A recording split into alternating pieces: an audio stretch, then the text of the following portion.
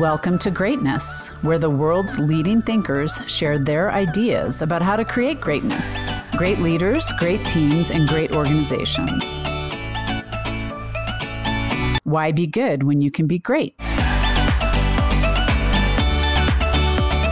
This is Gretchen Gagel, and I am so excited to welcome the chairman and founder of Conversant, Mickey Connolly, to the podcast. Welcome, Mickey. Thank you very much. It's a pleasure to be back here with you. Yeah. So Mickey and I were having a conversation the other day. As we are recording this, are smack dab in the middle of a global pandemic that has shifted the world, I guess, in a way, but created a greater level of virtual communication. And obviously, one of the things we care most about here at Conversant is the ability to have these high quality, timely conversations within organizations. And so we thought it would be helpful to talk about the conversation meter and some examples of why that's critical and the application within a virtual setting. So let's talk about the conversation meter first. Well, for those of you who we've never had the good fortune to work with before, the conversation meter is something that we use to keep ourselves awake and agile about making sure that any conversation produces a good result. And if you think of it like a speedometer, so that classic half moon speedometer that you have in your car, and it goes from 0 to 100, and it's divided into 4 quadrants. So 0 to 25 is pretense. And then 26 to 50, that's sincerity. Then 51 to 75 is accuracy, and 76 to 100 is authenticity. So you've got this from low to high quadrants of pretense, sincerity, accuracy, and authenticity. And what we do is we work with ourselves and other people to be really effective at being able to tell where a conversation is at a given moment on the meter, and then also how to elevate it. Now, why do you want to elevate it? Mm-hmm. It's because the higher on the meter, the lower the supervision is needed after people make agreements. And the higher on the meter, the greater the trust in the relationships. So those two things we think are really crucial in organizational life. And because we've done so much work with people in this in person, it may not be obvious that you can also do this in a virtual conversation. Right. So let's describe those quadrants just really quickly for our listeners. So if we're in pretense, and I love it when we practice this with people, what does that look like? Well, pretense is either lying or withholding information. Mm-hmm. And we find the vast majority of the time, the reason that people are dishonest or withholding something is mainly out of worry or fear, not as a breakdown in their ethical constitution. Mm-hmm. So we find that people, as a function of fear, and often the fear is as ordinary as, I don't know how to cope with the consequences if I said what I really think, that people often withhold. So we find there's way more withholding than outright lying, and both of them, we think, the majority of the time are a function of fear. Yeah. So we're just kind of shutting down and not engaging in the communication, the conversation with that other person. And then we move into sincerity and the second quadrant. What does that look like? Well, sincerity is a lovely word because it means that we're saying what we really feel, think. And it's really important for us to get that I sincerely believe something does not guarantee that it is accurately true. Right. So I arrive at a sincere opinion very quickly. I sincerely like, don't like, approve, disapprove. And we often ask people, what's the speed of a sincere opinion? And people will tell us instant, fast, quick. So then we ask a question, well, what's the speed of understanding? And it gets to be very quiet. And people tell us all over the world, well, it's longer than an instant, which means the speed of an opinion is faster than the speed of real understanding of a different point of view. So that's why sincerity for us is still below 50 on the meter. It's honest, but it's self-absorbed. It's actually taking my perception and acting like it's the truth. Right. truth to me, which is what I say, it's their reality, and they've created that truth and that story for themselves. And then we move into accuracy. So in accurate conversations, we're carefully understanding and separating facts from interpretations about what those facts mean. Another way we say that is separating facts from explanations. And it makes a huge difference if we realize that the test for fact conversationally is actually that we both agree it's a fact. So the starting place for accurate conversations are mutually observable facts. We find that in accurate conversations, the real discipline is being awake to my explanations are not facts, so that we can keep those separate from one another.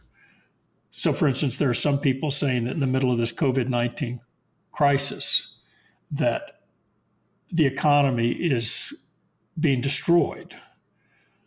Okay, that is an explanation. There are also people who are hearkening back to the previous times of crisis. Some of the great innovations and innovative business models arose from those. Very different explanation. What we look for is which explanations actually move us forward in an effective way and which ones leave us stuck. So we care about facts and explanations, and those all occur in the domain of accuracy. Then we move into authenticity, which is hopefully where this is the gift that we give people, is the ability to have authentic conversations. What do those look like? And people often ask us, well, isn't that the same as sincerity? And not in the way that we've using these words. Because sincerity, accuracy, and authenticity are all forms of honesty.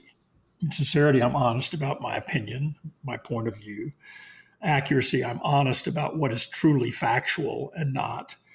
In authenticity, I'm honest about what matters to me most, and I stay true to it. So the test for authenticity is not only saying something that is true, it is staying true to it. And the things that are both truthful and a challenge to stay true to tend to be our deepest purposes. Inside of our organizations, for instance, the values that you say are the fundamental nature of your organizational character. Those would hopefully be authentic purposes. And what makes them authentic is we stay true to them in good times and bad. So authenticity is understanding what matters most to people and looking for where what matters most to you intersects with them.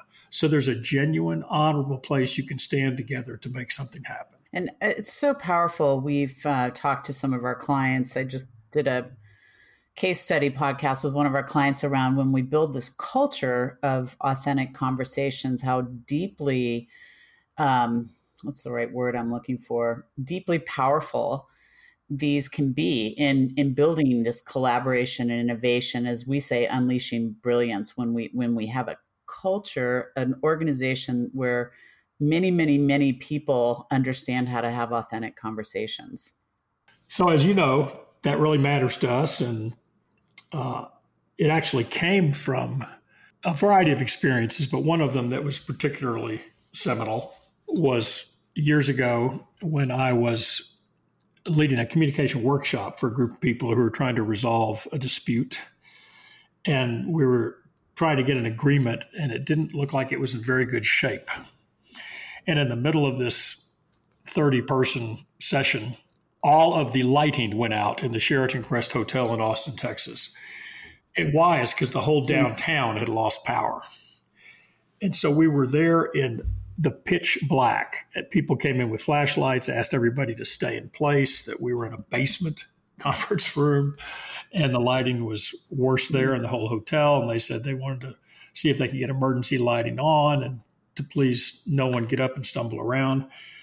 And so I was going to try to keep the meeting going. And you certainly weren't going to do it by picking up subtle cues of body language because I couldn't see my own hands, much less the faces of the people in the room.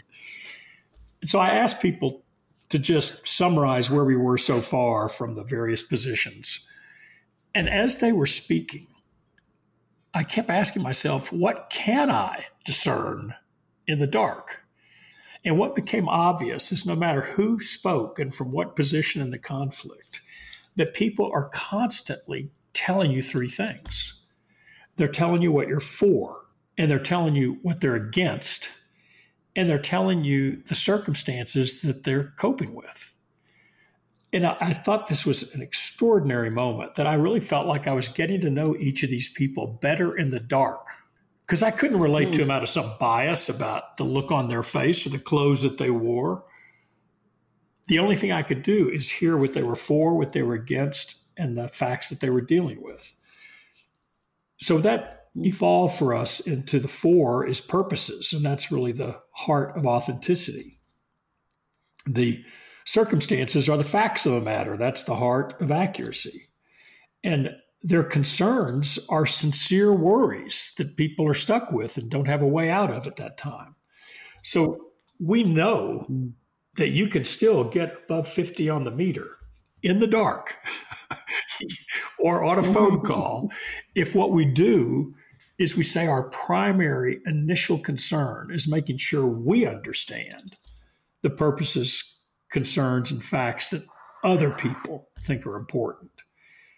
So if you go there first, then we have a chance to go hunt for that intersection I said is available in accuracy and authenticity. Right. So thinking about all these virtual conversations that are happening around the globe and people feeling potentially, I don't know if limited is the right word, but we've had conversations about how as leaders do we show empathy through the screen, and how is virtual and technology changing. And so, Mickey, you're saying, well, if you can discern this in the dark, you should be able to, practice this listening to learn and this curiosity that allows us to have authentic conversations virtually. Yes, I do think that. And I also think that one of the benefits of this crisis is that it requires of us a different level of focus and attention. I don't think we can get away with some of the things we get away with when we're with each other in person, because we do pick up body language and subtle cues, whether we're processing them or not, they're affecting us. And in the conditions we're in right now, each moment requires a different level of presence and curiosity. So I think it's a time we can get much stronger at connecting quickly with people who don't start out thinking, acting, and speaking like I do, because we have this intentional focus on purposes, concerns, and circumstances, and that will get us above 50 on the meter. You shared another powerful story with me about just being able to focus upon these things and how powerful it can be, especially when people seemingly don't believe that they have a point of commonality. Yeah, I think that one of the most important aspects of the meter, when we work with it deeply with people, we talk about how do you get from 49 to 51, and we talk about the questions that support the art of discovery. Because getting above 50 on the meter is a time of discovery. It's not just, I figured out how to convince them to do what I want. It's actually arriving at places you didn't expect to get. And so what you and I were talking about is there was some years ago a mission that we accepted where there's two international shipping companies who had a merger commitment. In their negotiations to close the merger had ran into a huge impasse. And there were a few different aspects to it, but the biggest one was the question of whether they would be union or not union. One of them had been a union or guild company, this is in Europe, for over 125 years, and the other had been non-union for nearly 100. So there were some deep enculturated biases on both sides. And it did not look good. It was really, really headed by the estimation of the chairman of one of the companies for, he called it an inglorious end that will have us in the newspapers. And he wanted to take this last shot. And I loved the place he chose, which was Stratford upon Avon. So we were at Shakespeare's birthplace having this conversation with around 60 people, evenly distributed between the two companies, trying to work through this issue. And one of the things that we did was we noticed that they kept arguing about the benefits of a union or a non-union and making each other the villains in the conversation. And so we asked them if each group, each side, because they were operating like sides, would pick 6 people who they were absolutely certain would be true to their best interests and would represent them well. That only took about 10 minutes. They came up with their 6 each, and we gave everybody else a break to wander through Stratford-upon-Avon. And then those 2 groups of 6 we asked to meet separately and each answer a question, which is, for you, what is really important that explains why you want a union? And for the other group, for you, what is truly important that explains why you don't want a union? What we want is we want to understand the reasons behind what you're thinking, the things you care about the most that you think are cared for by being a union or not being a union. So they agreed. We had 30 minutes to have that conversation. When they came back together, we asked them to show their charts to one another. And over 80% of what they had on the charts was the same. Mm. And it was a startling moment for people. And I remember a woman on one of the 2 teams said something that has haunted me ever since then. She said, "This is shocking." And I said, "What is shocking about it?" She said, "It's like finding out the devil agrees with you." Oh my gosh. And so what they did is they started laughing and saying, if we mixed up our charts and showed them to the rest of the group, it would take them a while to realize which one was the right chart for the right group. Yeah. And so they decided they were going to go present their findings to the whole 60, that we're more together than you think. And they wanted people to break up into groups and come up with what are different models for organizing and compensating our workforce. And nobody gets to use the label union or not union, that take care of these commitments they had, like job security and autonomy and advancing on merit and attracting and keeping talented people, safety, respect. So they did that. And the work they did the rest of that day was extraordinary. And it led to them having an agreement in principle, and the merger ultimately closed, which we were really pleased with. I think that was an example of people getting into authentic conversations, Gretchen, because going after, for you, what's most important tends to get people into a deeper reflection about why things matter. And keeping that separate from the result called, we want a union, we don't want a union, is important, because it gives you a chance to say, what are the various ways we haven't even been thinking of to make sure we stay true to these purposes? Mm-hmm. And we often find if you separate purpose from method and result, it's way easier to find the intersection than if you just get stuck on defending why you want the end result that you want. Yeah, that's such a great story, such a powerful story.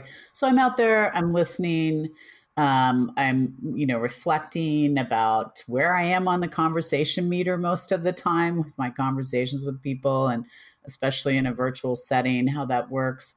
And I'm a listener, and I really want to think deeply about having these authentic conversations. What are just a couple of tips for people out there as we wrap up this podcast? I have 2 questions that I always keep in mind to help me get above 50 on the meter.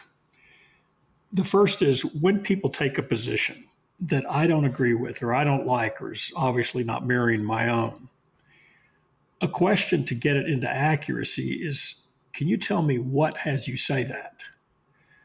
If you ask why, you don't get the same factual information. But if you ask what or when or where or who, if you ask what happened that has you say that, people will tend to report real circumstances.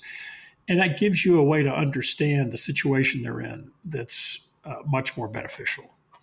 And then the other question comes straight from that story we just told about the shipping companies, which is, for you, what's important about, and then say the position that they're taking.